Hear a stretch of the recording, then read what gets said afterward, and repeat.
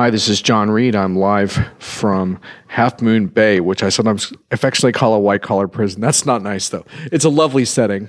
We're at Constellation Connected Enterprise. I'm with Steve Wilson. How are you doing? I'm doing great, John. And you can leave anytime you like. Excellent. Yeah. Well, that's the problem. I don't know how I would get out. Who wants to leave? Who would want to leave with all these scintillating conversations? We just got off some excellent quantum computing and blockchain debates, and blockchain's a topic that you have been known to chime in heavily on. And we're going to get to that. And we're also going to talk a little bit about identity because that's a major focus of your research. Just for our listeners, this is my first time with Steve of Constellation. The reason I sought him out is because I think he's one of the most interesting voices in the enterprise. I like people with strong convictions who are also really diligent in their research and are prone to occasionally evolving their ideas. That sounds like Steve to me. Is that a fair description? I think that's very fair, John. I'm a scientist by training, and I like to think that when the facts change, you change your mind. Yep, that's the right way to play it.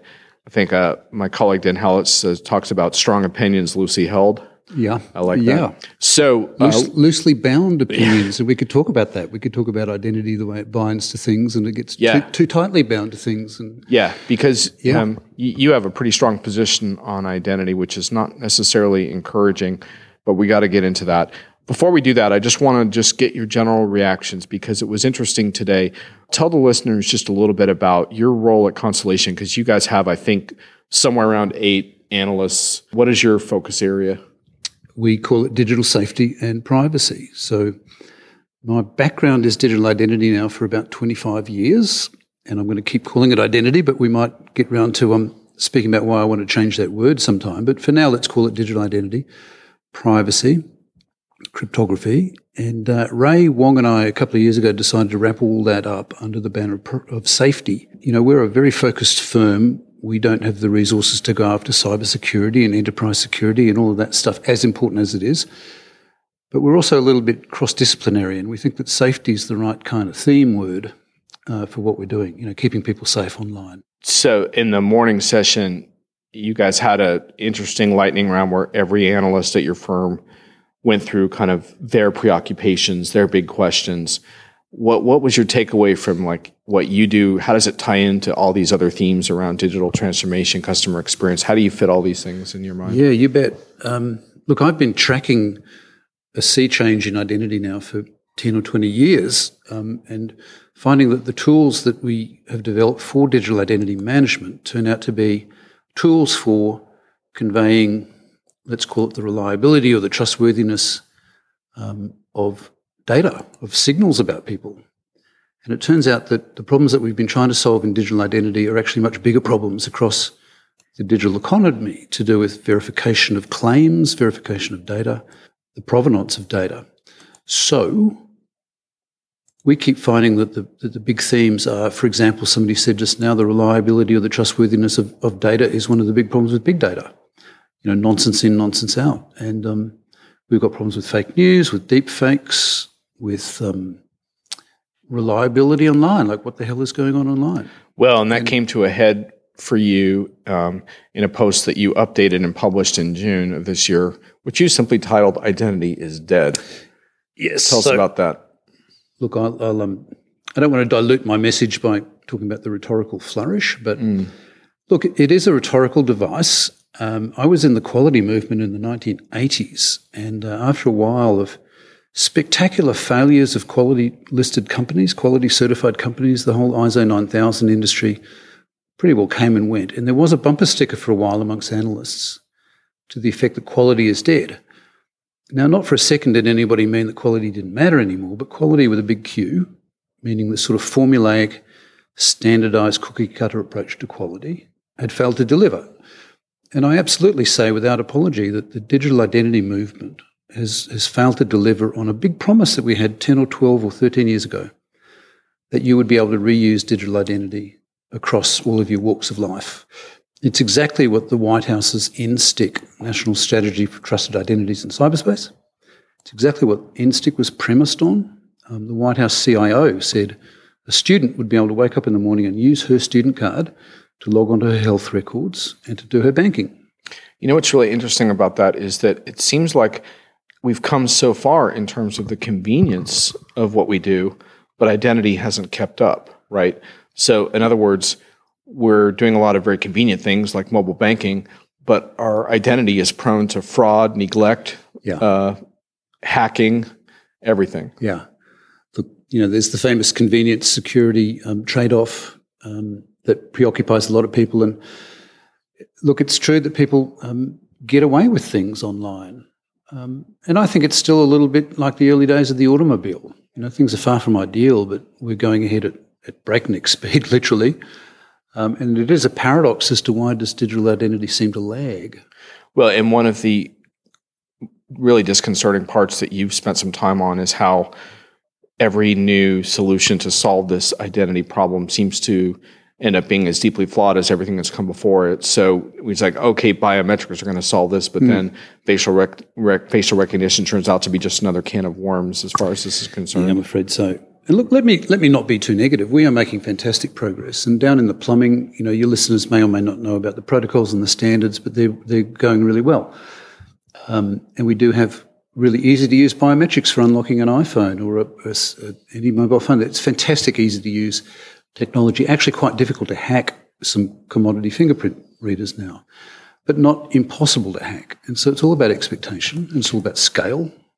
And then even things like two-factor identification, which are certainly not perfect, but then you see all the stats on how few people actually use it. So it's like there's a problem there too, right? It's not just a technology shortfall; it's a human discipline issue. So look, let's say that it depends on what you mean by two-factor as well. I mean, using SMS messages for two-factor is a disaster. And right. It should never have happened. Yeah. But now we've got the idea is phone as a second factor. Using your phone itself is a two-factor device. You've used a biometric or a good PIN number to unlock it. But there's also behaviour, John. We can rely on the fact that people really look after their phones. It's very rare to actually lose your cell phone. You know that it's gone within minutes, unlike a wallet. So we can leverage that. The binding, it's called binding, that my phone, let's say, is never out of my control, and I've got it PIN protected, I've got it biometrically protected. So why don't we take advantage of that? And this is what, say, the FIDO Alliance is all about, an industry alliance in security, and it leverages the fact that almost everybody's got a phone and almost everybody protects their phone. And so why not use that as the second factor? If you can send an electronic signal into a bank over the internet that seems to have come from Steve Wilson's unlocked phone, let's assume it's Steve Wilson at the other end. Phone is a second factor. It's powerful. Right. Because you're going to look after your phone almost as aggressively as you would your dog, or in some cases more aggressively than your spouse. So it does carry weight. Now, this also translates, I don't want to represent you as a king of sensational blog headlines, so you've been pretty good at a few of those. But you dive into research, and I think one of your big points in this research you gave me on data supply chains is you make a point in here that the fact is that data brokers aren't going away. Yeah. And so we need to keep plugging away at this because they're brokering our data every single day now. So we need to figure out solutions. Absolutely. And let me say that I'm using the term data broker in a really broad sense. There will be data business models emerging in the next 10 years that don't necessarily look like the infamous data brokers we have today. But certainly the idea of data as a resource and an asset.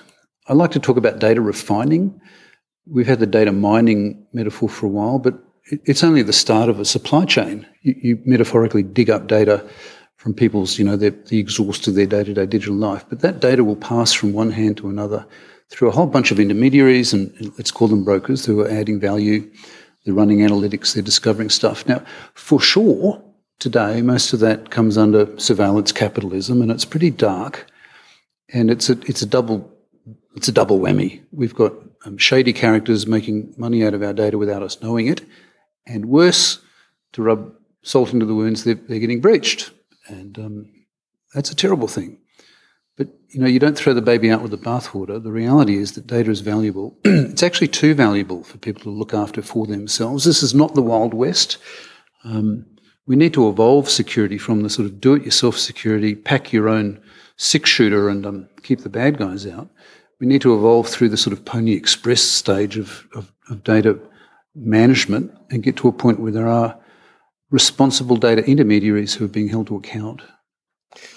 I thought that was a pretty important point in the research you sent along to me, which was we take such a cynical view towards regulatory bodies, and yet they must be part of the solution. Absolutely.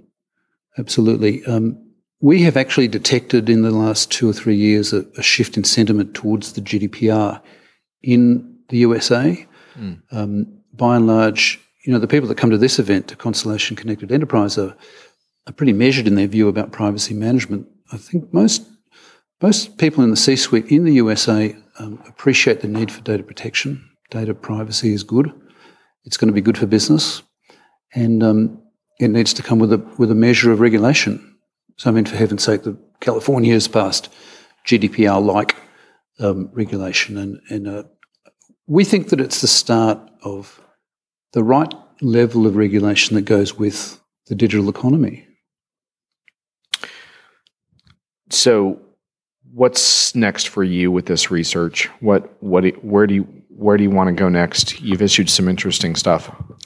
Well, my call to action, if you like, that identity is dead, is actually the headline for let's repurpose our thinking and our patterns and our digital management protocols. We've got some really cool protocols. I mentioned the FIDO Alliance. There's a number of standards that we don't need to go into, but they are all about verifying claims. Identity management for me is about proving things about myself. I want to log onto a bank and prove that I have a particular bank account. Sometimes I want to log on and prove that I am the controller of a multi-party bank account with my wife. Sometimes I want to log on to a health service and prove my health identity. So it's all about proving things about me in different contexts. And hey, that's actually a very similar problem to what we have with fake news and provenance in the real world and in the IoT. So if identity isn't doing what we thought it was going to be, the good news is, rather, if identity isn't doing what we thought it was going to do, the good news is that the protocols and the devices and the chips can be repurposed to do something that's much bigger and grander and actually more important. So I'm really optimistic that we're going to see some order in the supply chains of data. In some sense, blockchain is a bit of a go at that. Some of the good things about blockchain have been a really well-intended effort to produce some order in the chaos of supply chains. We're going to get into that whole blockchain thing in just a little bit.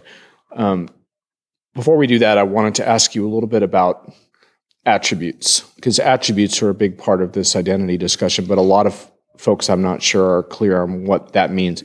You quoted Google, PayPal, or say veteran Andrew Nash is saying that attributes are more interesting than identity. That was back in 2013. What did he mean by that?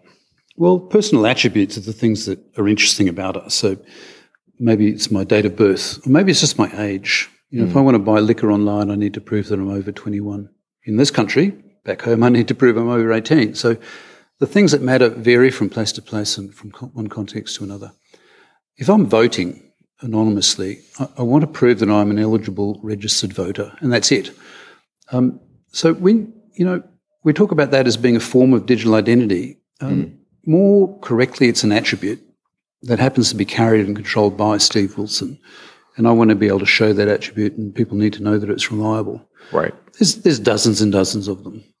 Your bank account number is an attribute, your health identifier. Right. And one of the concerns about identity verification is making sure that those attributes, like there was a time I think you wrote where we were excited about some of that, and then we realized bad actors could pull that together from our social media profiles in some cases and easily circumvent. So this is not to be confused with what's called knowledge-based authentication. That's the idea that instead of having an identifier, I prove a bunch of stuff, or I tell a bunch of stories about myself, and the person on the other end of the cable presumes that it's Steve Wilson. No, this is about knowing that there are certain things about me that you don't need to know anything else other than my age at a particular point in time. So that's what we mean by attributes. And look, I think Andrew Nash is now at Capital One doing really good work. He's been in this industry a long time, and not to put words in his mouth, but I took away from his statement in 2013 that the things that are really interesting, and therefore the things that we should be managing and plumbing, in exchanging reliably, between people and devices is not their biological identity, but it's their specific attributes. One of the interesting things that came up this morning in the fireside QA with internet pioneer Vinton Cerf was Ray Wong of Constellation was talking with him about the challenges of widespread internet adoption and access. And one thing he said that really struck me was, just because you have access to the internet doesn't mean you know how to use it or use it effectively, and that critical thinking skills will be necessary. And he spoke, Mr. Cerf spoke about scientists really and how our theories require validation. And I thought that was so interesting because at the same time he expressed concern around deep fakes and how sophisticated those are already and how much more deep fakes being like machine generated, facial composites or whatever they are. It's freaky. And I think it's going to be really interesting to see how we do with literacy versus the sophistication of some of the fraudulent activities going on. Yeah, look, I'm afraid I'm at odds with Vint on that one. I don't think that we've really got any hope of being able to apply critical thinking day to day in that way. And we don't actually expect people to apply critical thinking in the 20th century as they make decisions about what aeroplane to fly on, or whether this car is safe to drive, or whether there's some drug is safe for me to take because I've got hay fever. We don't use critical thinking at that level. And we have to protect people against complexity. And so, we do have the right level of regulation. Maybe this is controversial. I think the pharma companies would like less, but from a consumer point of view, we regulate drug manufacture because chemistry is complicated. So I don't think that critical thinking is enough. We're asking people to understand protocols that they can't possibly. And we're also asking people to be better at this than the crooks. So we have this arms race. Deepfakes, classic example. A couple of months ago, a chief executive received a phone call from somebody who told him to transfer money to another account. The voice that was telling him to transfer money was a deep fake. It was a synthetic voice that had been created to mimic the chief financial officer of the company, and about $250,000 moved at the stroke of a keyboard because the chief exec couldn't tell. So, how do you protect against that? No amount of critical thinking is going to get people to be smarter than the crooks. The smartest people in the world are out there trying to work out how to use the internet for bad. Yeah, I think maybe to some extent it's a false debate because I would think, well, I don't know how Cerf feels about regulation, but I think you could make the argument that both are important. Sure. I think there's not necessarily a clash between those. Where I do think it becomes more of an issue is how do you get there, and how do you get to the, if we agree that both these things are good, more savvy citizens, more perhaps militant about their privacy, and then also better regulations. How do we get there? And from a regulatory standpoint, I think one of the big concerns is not just anti-regulatory sentiment; it's the competency of the regulators. We had an anecdote recently, and I do not want to get into a political thing, but because I think a Democratic administration would have these same problems, but Rudy Giuliani, who's supposedly the cybersecurity chief, got locked out of his iPhone and had to go in to get help at an Apple store. And these kinds of things happen all the time. Now, he's not a legislator, but the point is that a lot of folks who would struggle with very similar issues are the ones that we're looking to establish these regulations. So I'm hopeful that we, frankly, a lot of these politicians should be here this week and, listening in the audience with everyone else because they could really use the information.